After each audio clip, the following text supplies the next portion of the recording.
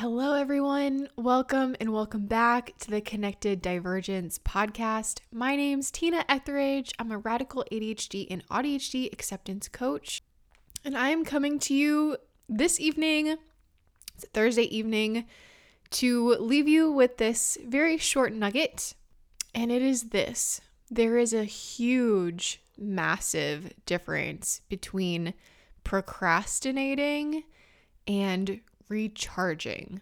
There is also a huge, massive difference between procrastinating and decompressing. And I share this in this particular light, in this particular context. So I think a lot of times we look at situations and say, oh my gosh, I'm procrastinating. I need to stop. I need to get this work done. I need to do all the things. I need to do these things that I need to do, want to do. And just stop procrastinating. And sometimes we're spending time on our phone, or maybe we're watching TV, or we're doing a thing that is not the intended thing. But so often, right, that's a shame-based perspective. Oh, this is something that I shouldn't be doing. I'm doing something bad. This needs to change. This needs to be fixed.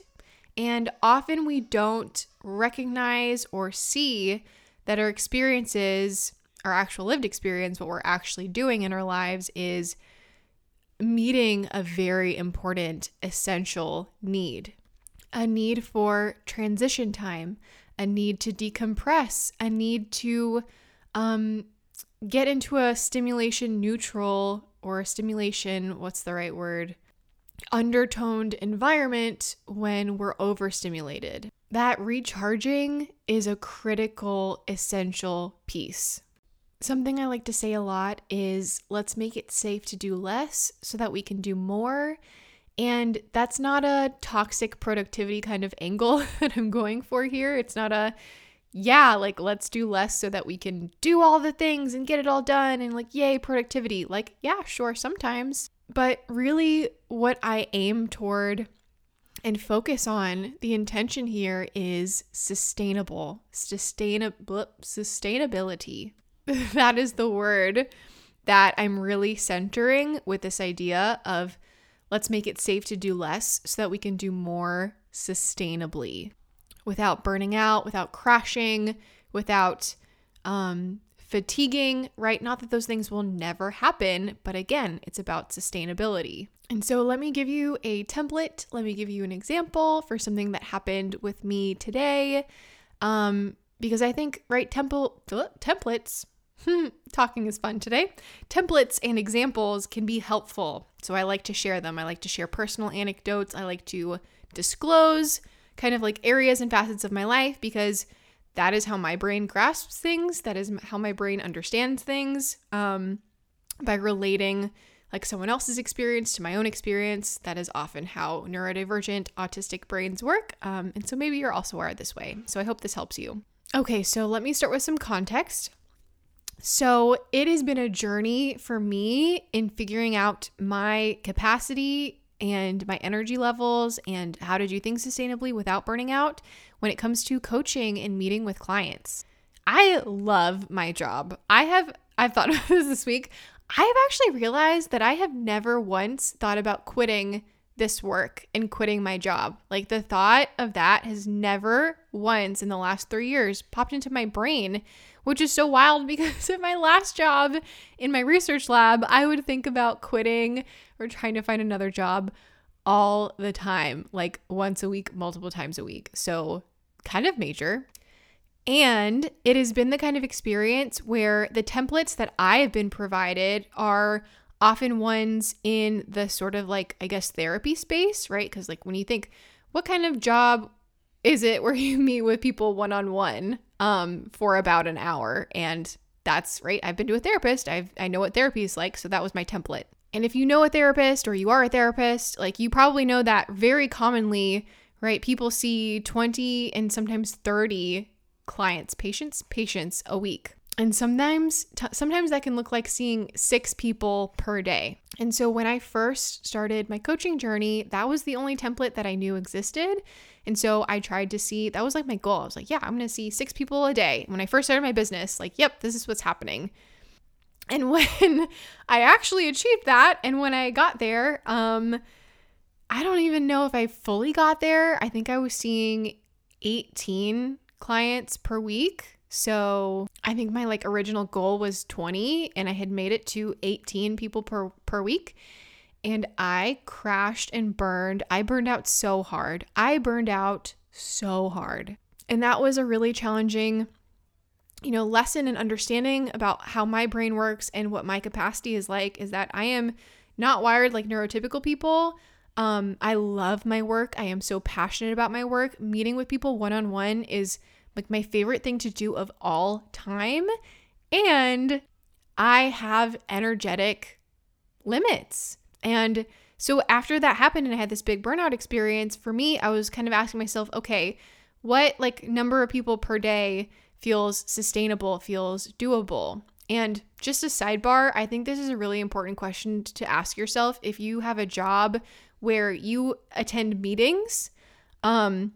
I think we all individually have our limits and what our capacity is for how many hours, let's say, of being in a Zoom call, or how many hours of, being in an office meeting or multiple meetings that we can kind of manage and be okay with per day, or maybe per week would be a better framework for you. But this is a really important question to ask ourselves. And so as I was exploring this for myself, I did a lot of experimenting and I found that 3 people per day is my magic number. 3 people per day, I am able to, write or do my podcast or create content or, schedule people, do admin work. I'm able to do all of those things and I'm able to meet with those 3 people and really feel like I'm able to, show up in the way that I want to show up. And so my line where, what changes is, historically when I've seen 4 people per day. And so 4 people per day, I can totally do it and I can be okay doing it. But if I am seeing 4 people per day, I cannot be writing. I cannot be working on my newsletter or making content or admin work or anything like that. 4 people per day, that takes my full energy level. And if I tried to do scheduling or following up with people on a 4 client day, that is going to burn me out. That is going to make me crash really, really, really hard. So that's the context.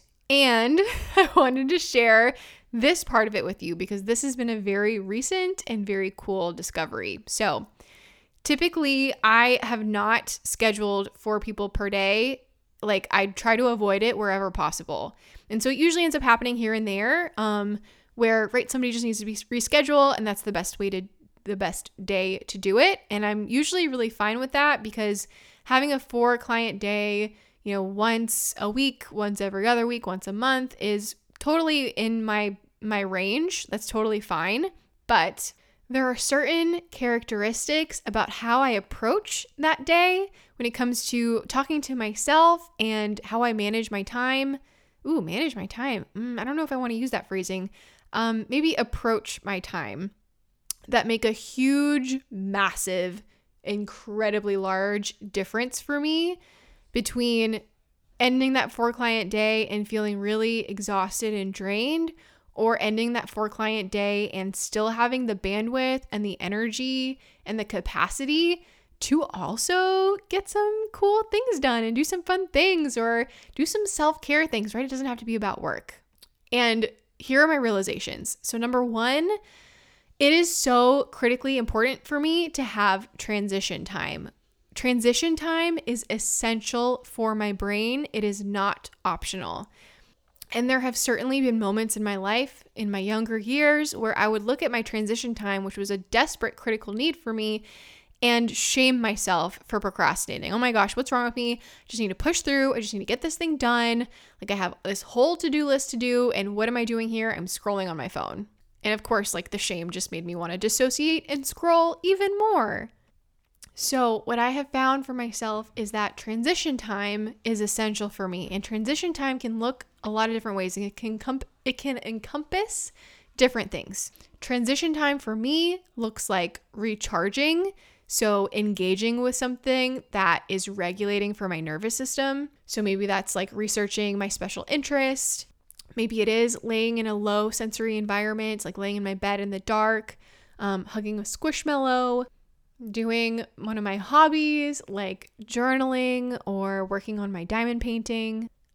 I could go on. I have many things that I enjoy doing, but that can be part of transition time for me, is time to recharge. And it's not a waste. It's not procrastinating. It is essential for my brain. I like to say a lot, right? Let's make it safe to do less so that we can do more. And I say that a lot, and I don't mean it in a productivity bro kind of way of like, yeah, let's be super productive and get all of the things done. Like, it's not so much about that. It's maybe the way to clarify, maybe what I should start saying in the future is, let's make it safe to do less so that we can do more sustainably, because that's really what this is about. It is about sustainability. It's about not burning ourselves out and completely draining and depleting ourselves. Not that that's never going to happen, because it will. If we're living a fully lived life, like, these hard times and these difficult moments are going to happen. But sustainability, right? Sustainability encompasses persistence. It encompasses coming back to doing the things that we want to do. And it means that we continue to have intimacy with these things that we want to do. So what I'm trying to say here is that transition time, decompression time, time to recharge, all of this is about making it safe to do less so that we can do more. So I find when I allow myself transition time, whether that's time to decompress, whether it's time to recharge, or a beautiful combination of the two, like, I'm able to get through the day and feel really good about my day. Like, not just survive the day, but actually really enjoy the day. If you are neurodivergent, time to decompress, time to recharge, time to transition into the next thing that you're doing, it is not optional. It is essential. And I've learned this. The lesson that I've learned the most from this is when, right, I used to have it be the case where I would see people back to back. So let's see, I have a client from 1:30 to 2:30 and then 3:30 to 4:30, right? There's no break. There's no in between. There's no time, just jumping from one session to another. And right, in that scenario, I don't have transition time. I don't have decompression time. I don't have any time to recharge. And I would find that those back-to-back sessions would drain me like as much as seeing 6 people in a day. It truly would. And so now, right, as I've learned about myself, as I've experimented and I've tried things and I've witnessed what's happening in my brain and body so that I can then make choices, I now have it be so that I don't have people back to back. I do not do it. And so, right, I share this not to say that, oh, if you're a coach or a therapist even, or like whoever you are, if you meet with people one-on-one, that you should do it this way too, right? I'm totally not saying that. I totally believe that there are people that even prefer back to back because it's like, cool, I get through my day faster. And then I'm able to go do the fun things that I want to do in the afternoon or in the morning or whatever else. And that is so, so valid. But the thing that I'm really trying to express today is that we all have the opportunity to figure out what is best for us and what is best for our brain and to proceed accordingly. And I really just want to say, because I really wish I had known this 3 years ago, that just because some people are able to do it a certain way doesn't mean that you should have to either. And I feel like the thing is, right, I could totally be comparing myself and saying, oh, well, this coach, does it this way and I should be able to do that too. But the thing for me is, right, I know from my lived experiences that if I try to do XYZ thing, at least in this time of my life, right, I'm going to keep it open to change, that it doesn't work for me. It doesn't feel good. It's painful. It's hard. And it makes me burn out and not love my work and the way that I do and want to continue loving the work that I do. And so, sure, theoretically, I could be seeing way more people per week, but there is a cost associated to that. And I could really dive deep into thinking about all that I'm missing out on. But really where I stay focused is how great it feels in my brain and my body when I do things in a way that are aligned with my needs, with my capacity, with my bandwidth, with my energy. And I believe that that alignment and that congruence, if we are listening for it and listening to be able to hear and feel it within ourselves, it is a voice that is so loud and bright, or it is a light that is so bright that shines so strongly that truly, like how other people like to do things, or how other people are able to, wow, like even that phrasing, are able to do things, it doesn't really matter, because you are not them. I am not them. And what I am here, I just had the most beautiful coaching call today. What I am here to do, and this is what this client taught me today, and I fully agree. What I am here to do is not to be more like someone else. I am here to be more authentically and truly myself. I am here to step into who I am. I'm not here to be like more like someone else, because the thing is, I've been trying my whole life to be more like other people, right? That is literally masking. That is literally camouflaging. That is mirroring. That is all of those things. It's masking. And I've being late diagnosed, undiagnosed, autistic, and ADHD, I've spent my whole freaking life masking and trying to be like other people, and I'm tired of it, and it doesn't work. And so I don't want that anymore. I don't want to be like someone else. I don't want to do it a way that somebody else does it. I want to do it the way that is best for me, because like I said, that feeling of alignment and congruence and just like connectedness of I'm doing the things in the way that works for my brain, that works for me and my life and my energy. It is the most amazing feeling in the freaking world. So I hope this was helpful. I hope this gave you some insights. And please remember that, right? Like you might not actually be procrastinating. You might just be decompressing or transitioning or recharging. And that is valid. It is important, and it is essential, critical, very much needed if you are in a neurodivergent brain. So thank you for listening. Thank you for being here. And I hope you guys are having a good week, and I'll talk to you soon. Bye.